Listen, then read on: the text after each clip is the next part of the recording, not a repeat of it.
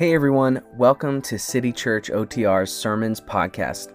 Here you will find all of the sermons and teachings that are given at our Sunday services. We also have our original City Church OTR podcast, which has more conversations, interviews, and more interactive content. As always, we would love to meet you. Check out our Instagram to see what we're doing this week, and our website, citychurchotr.com, to meet one of our pastors. Enjoy. I'm really excited for what I am about to share. I love our worship team, but the 3 minutes that we just spent right there could be the most significant thing we do this morning. And so we want to be a church that really believes and leans into prayer. And if you ever feel like I'm not leading us in that direction, permission to call me out, because that's where the power comes from.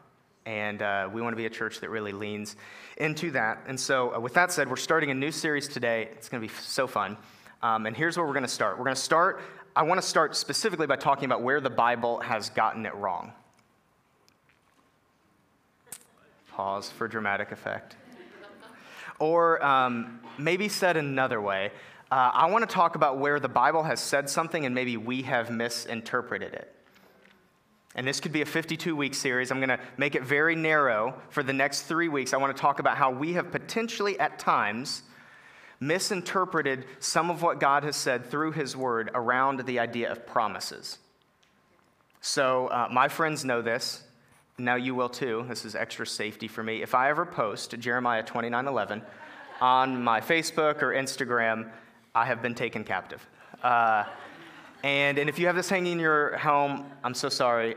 It is a great verse. It says, "For I know the plans I have for you, declares the Lord, plans to prosper you and not to harm you, plans to give you hope and a future." And this is a promise for captive Israel many, many years ago. It's a specific promise for them. That doesn't mean it's not true, like for us in certain circumstances, or it doesn't have a principle that we can draw from it, but it's not a promise for us. New Testament, Philippians 4:13, I can do all things through Christ who strengthens me. Great promise, specifically is around the idea of living a content life, whether you have a lot or a little, which seems pretty far from some of the ways we at times claim this, like in the middle of doing an Ironman or trying to lift something heavy. I can do all things through Christ who strengthens me. And Jen Wilkin, she's a great Bible teacher. She has this awesome article talking about the difference between what she calls general and specific promises of God. And so specific promises are for certain people at certain times, but there's principles we can draw from them. And there are general promises that are for all people or for everyone that's in Christ. And those are the ones that we want to say, oh man, I want to take that to the bank. And so and we shared this last week, one of the hard things many hard things about walking through infertility for 5 years is at times, and people meant well, but they would come up and say like, hey, you're going to have kids. Remember the promises of God. And the problem is that God doesn't promise us kids. And Catherine and I really had to wrestle with that. Like, actually, we didn't correct them, but that's not true. We had to wrestle with what if God actually doesn't have that for us. Similar but different, God doesn't promise marriage. He doesn't promise that all physical healing is going to happen in this life. He doesn't promise an easy life. He doesn't promise lack of struggles. He doesn't promise good grades. Sorry. He doesn't promise behaved kids. He doesn't promise the absence of mental illness. Some things God doesn't promise, and we can get really disappointed if we assume He did and then He doesn't come through, when in reality, there's just different promises that God makes. And so we are super passionate here, so passionate about the Bible. But we're not passionate about just what's the Bible say. We're passionate about what's the Bible say in context as the author intended for it to be understood. And so there are promises in Scripture, general promises, and when we come across one of those, we want to get excited about it. We want to take it to the bank. Here's one, and this is what the next 3 weeks is going to be about. This is one promise said a few different ways in Scripture. Matthew 28:20, this is Jesus teaching them to obey all that I have commanded you, and behold, I am with you always, to the very end of the age. This is to current and future disciples. Romans 8, nothing will separate us from the love of God. This is not just for the Romans. This is a statement that's more true broadly. Hebrews 13:5, I will never leave you nor forsake you. And then the one we're really going to land on, same promise said a different way. It's in Matthew 1:23. The virgin will conceive and give birth to a son, and they will call him Emmanuel, which means God with us. So there are many promises in this book that were for certain people, and they're not specifically for us. They're principles we can draw. But there are a lot of promises in here that are for us. One of them is that it's Emmanuel. God is with us. His promise to us in this season, but really his promise to us more broadly, is his nearness. He promises us nearness. And that's why we're calling this series Near, because he draws near. And it's a year-round promise, but we're often reminded of it at this season when we start talking about Emmanuel, that God has drawn near. And we want to talk for the next 3 weeks about how God draws near in sorrow, God draws near in waiting, and God draws near in joy. And next week, I'll be preaching all three of them. But next week, I'm going to get to co-preach with one of my good friends. Her name's Catherine. You've maybe heard of her. It's my wife. And we're going to talk about how God draws near in waiting. But today, God draws near in sorrow. So, that was quite the intro. If you've been around for a while, it's going to be one of those days. It's going to be one of those days where I absolutely overwhelm you with Old Testament scripture. And then just when you're ready for me to get to the New Testament, read Luke 2, make a point, I got 2 more passages in Micah that I'm still going to. So, if you're newer here, we say this every now and then just so you can all hold on. Relevance is coming. That was so weak. Relevance is coming. And just so you know, give me like 12 minutes. Maybe it's going to be painful. Maybe it's going to be exciting. 12 minutes. Relevance is coming. We will end up in Luke 2, but not before we start in the so famous Christmas passage of Genesis 35, 19 through 21. So Rachel died. Merry Christmas, by the way. So Rachel died and was buried in Ephrath, that is Bethlehem. Over her tomb, Jacob set up a pillar, and to this day that pillar marks Rachel's tomb. Israel, another name for Jacob. Jacob moved on again and pitched his tent beyond Migdal Eder. Now, the word Migdal means a watchtower. And so catch this, watchtower of Eder. I can tell you're impressed. Eder means flock, and so this literally just translates watchtower to the flock. And we have a picture of potentially what it looked like. So it would have been basically, because what you did back then, what you did is you named things or places after their functionality or what they looked like. Now, we don't do this anymore. I moved here from a city called Las Vegas. Maybe you've heard of it. And what that translates to is the meadows, for all of the grass that's there.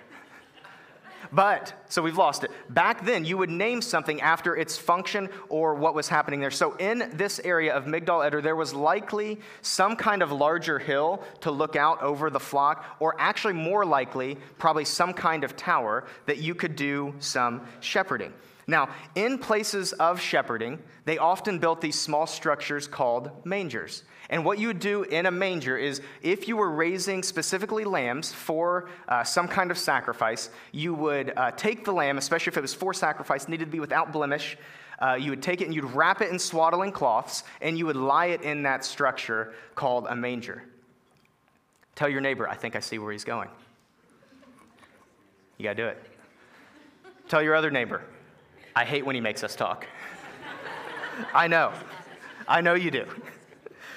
Here's my main point this morning. Christmas is not just a season, but it's an unlikely story of how our God drew near. Genesis 35. Now we go to Numbers 28. We're not even going to read it. I'm just going to explain it to you. I'm going to talk so fast because we must get to relevance before I lose some of you. Numbers 28 lays out this thing called the Old Testament, or called the sacrificial system that is in the Old Testament. And here's why it was important. Because God and man had this fracture that happened long, long ago, right? And there was no reconciliation between God and between man. And so what God did is he said, look, you can come back to me, but there must be death. Actually, there is no forgiveness. There's no reconciliation without blood. And in his unbelievable, infinite, incredible mercy, God said, but I'm going to let it be the blood of something else. It doesn't have to be the blood of you, man. And so he says, I'm going to let the blood of a lamb, a perfect lamb, be a sacrifice that bridges the gap temporarily, and that specifically is laid out in Numbers 28, but the big one comes from Exodus 12, and it's called Passover. And so what would happen in this sacrificial system? Twice a day at 9 a.m. and 3 p.m., you would make this a daily sacrifice, but then there was the big one. There was Passover once a year that you would sacrifice a perfect lamb, and it was a holdover. It was a temporary payment for 1 year to absolve, to reconcile the fracture that was between God and between man. Passover was a big deal because it helped, or it satisfied the payment of our rebellion. That's in Numbers 28 and Exodus 12. Now we're going to actually take a break from the Old Testament, and we're going to go not to the New Testament, but to something called the Mishnah. Okay, and the Mishnah is like the OG commentary. This is a bunch of Jewish rabbis got together, and I read commentaries to get ready. This is like Christian commentaries that interpret the Bible. Jews had that too. It's called the Mishnah. And so what they would do is a bunch of rabbis got together around 200 AD, and they started to make commentary on their scripture, which was the Old Testament. And so here's what the Mishnah says. Cattle, which actually is like any form of animal that's bigger than a rodent. So this could be sheep, this could be lambs, this could be cows. Cattle found all the way from Jerusalem, so we've heard of that, to Migdal Eder, and in the same vicinity in all directions are considered, if male, as whole offerings, and if female, peace offerings.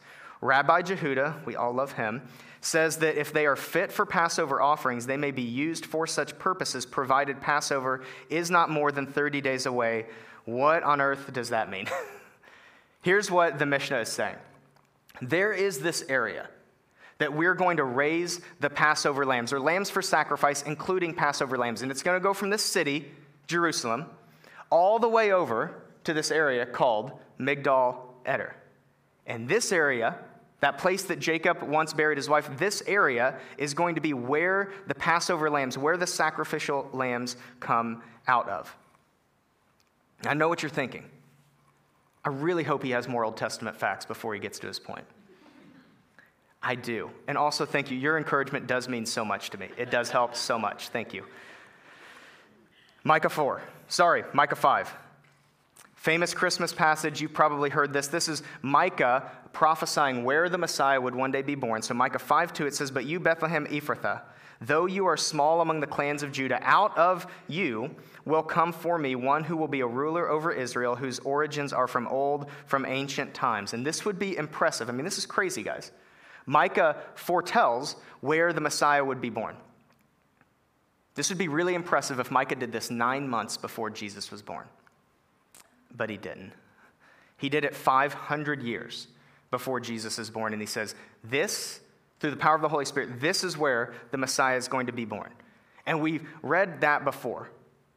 But then at the very end, it says, whose origins are going to be from old, from ancient times. That big word there, at the very, very end of that, is olam. In Hebrew, it is olam. Not a frozen character, something completely different. Olam. And how olam is translated, usually, is eternity. So it says there's coming a Messiah. He's going to be born in Bethlehem. We know that. And his lineage, he's going to come from eternity, whose origins are going to be from eternity. Now, this is rhetorical. You don't have to say this out loud. But what king has such a long lineage that actually there is no starting point? What other king has no beginning point? What other lineage is there that actually goes all the way back to eternity? There is no other king. See, every other king has some kind of a start.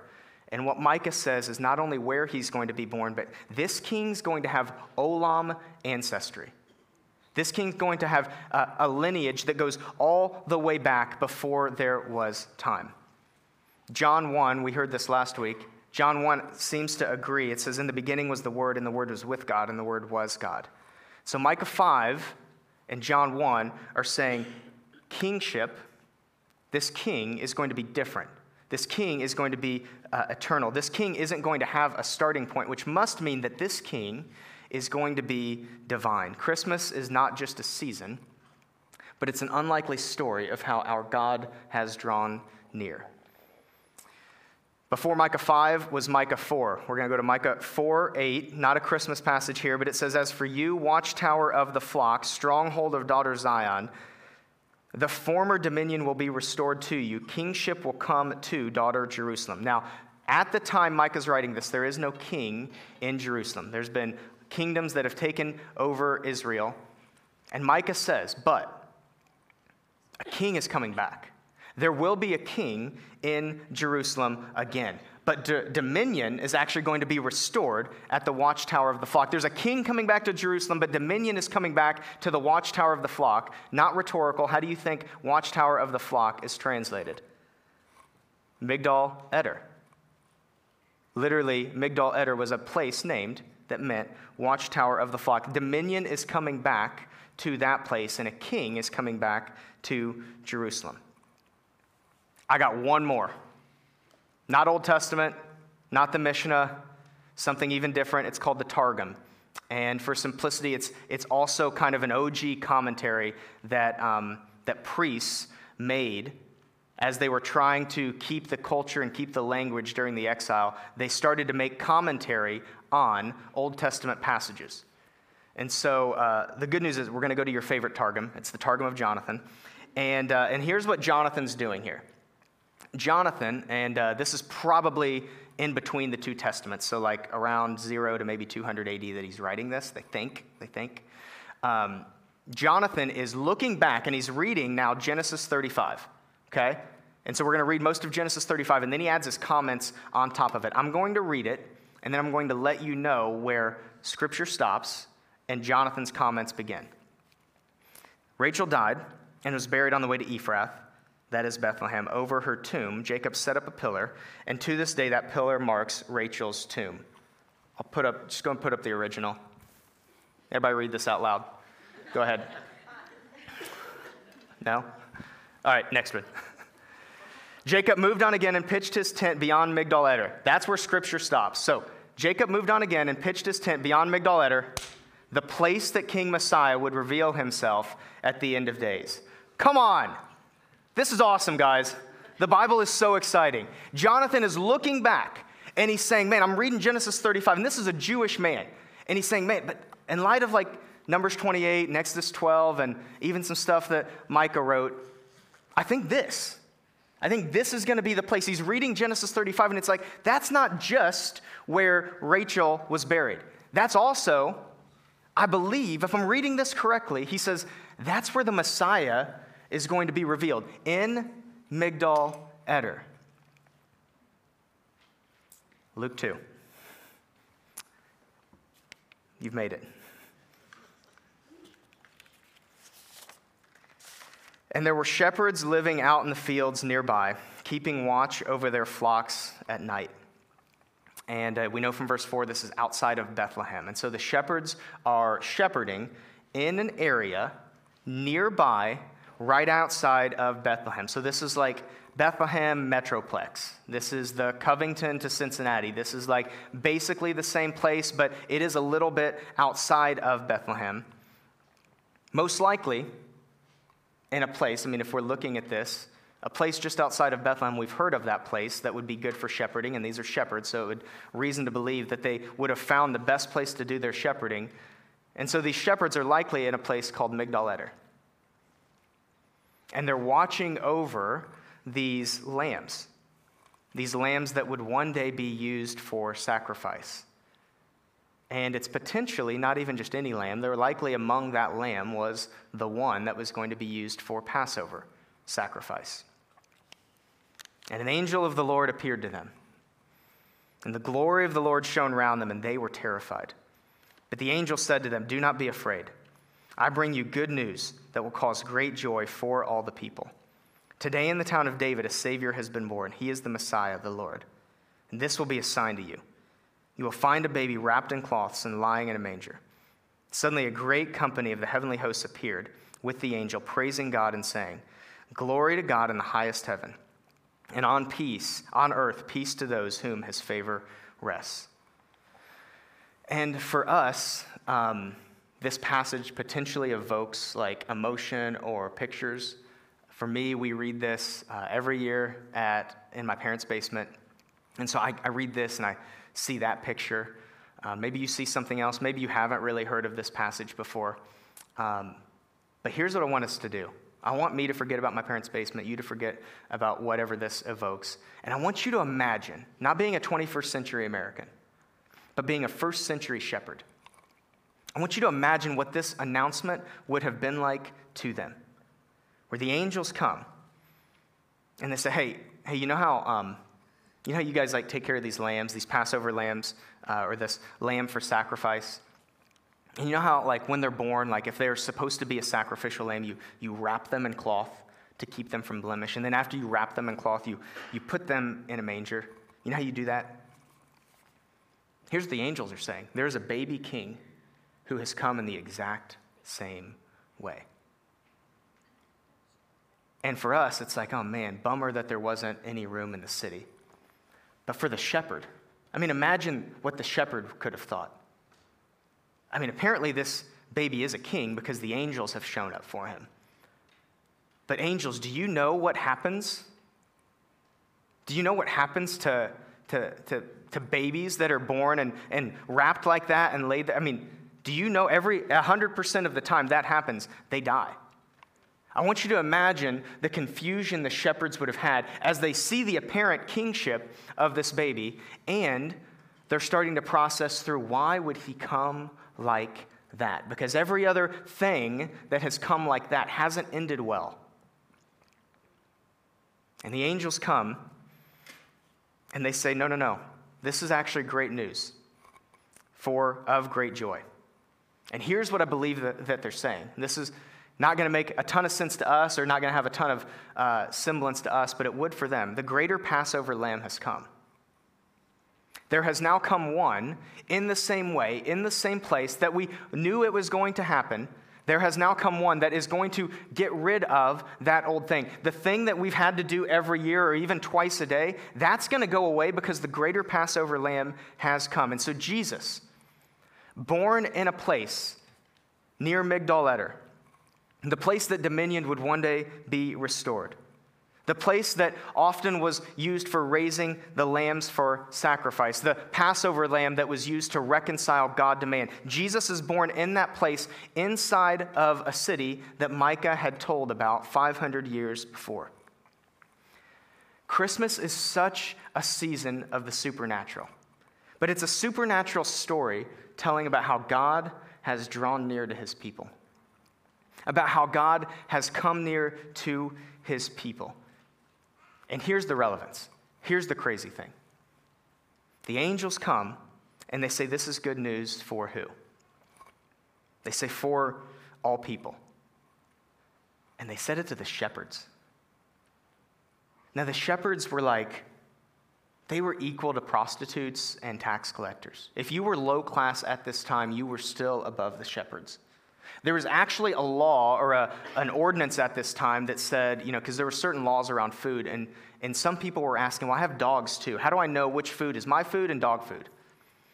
And the way that the scholars of this time came up with that is, well, if a shepherd would eat it, we'll consider it food. Because there's humans, there's dogs, and then there's something in between. And the very lowest rung of human is shepherd. And the angels don't just come to kings. They come to the shepherds. And they say something incredibly profound, that this is good news for all people. The shepherds were low, they were hurting, rejected. I believe the shepherds were in sorrow. The shepherds were unlikely, and the angel shows up to them.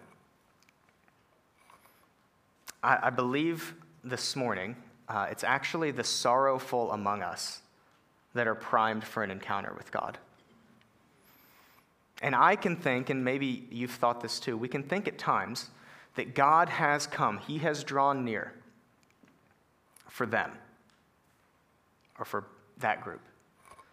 And we often miss the idea that it could be for you. No, God's drawn near, but it seems like he's drawing near to the successful. Or maybe it's the other end of it.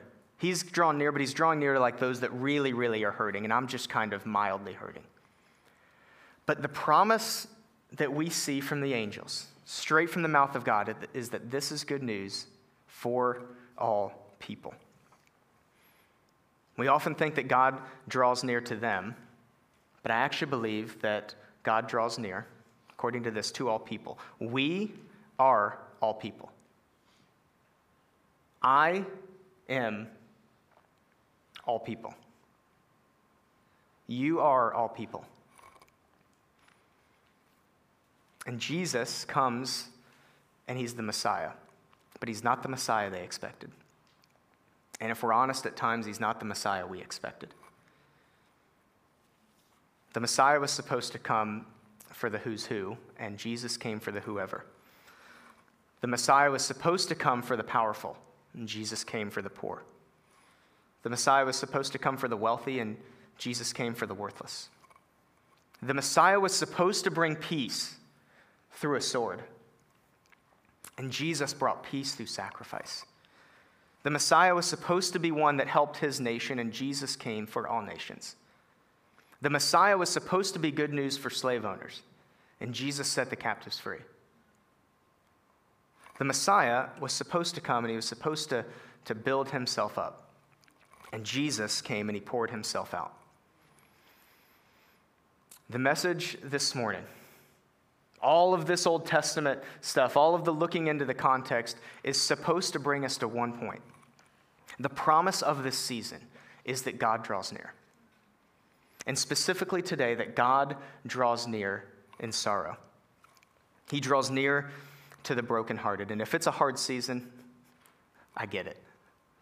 I really do. But it seems like his promise is that he still draws near. And so this morning, if you are heartbroken, if you're in the midst of sorrow, if you're hurting, if you're betrayed, if you're sick, if you feel tired or sad or overwhelmed, this morning, if you feel stressed, I have good news. You are an excellent candidate for God's nearness. And for those of us this morning that feel like modern-day shepherds, unwanted, rejected, forced out, not in, I have good news. You're an excellent candidate for God's nearness. These 3 weeks, we're doing a few things that are different. We want to really acknowledge through spoken word and through music that God has drawn near. We also want to give imagery to that through painting. And the other thing that we're doing is we want to hear how God has drawn near to people in our community. And so every week we're going to have a testimony from someone here telling a story of how God has drawn near in that specific circumstance. And so I'm going to invite up my friend Stephanie, and she's going to share this morning how God has drawn near to her in sorrow.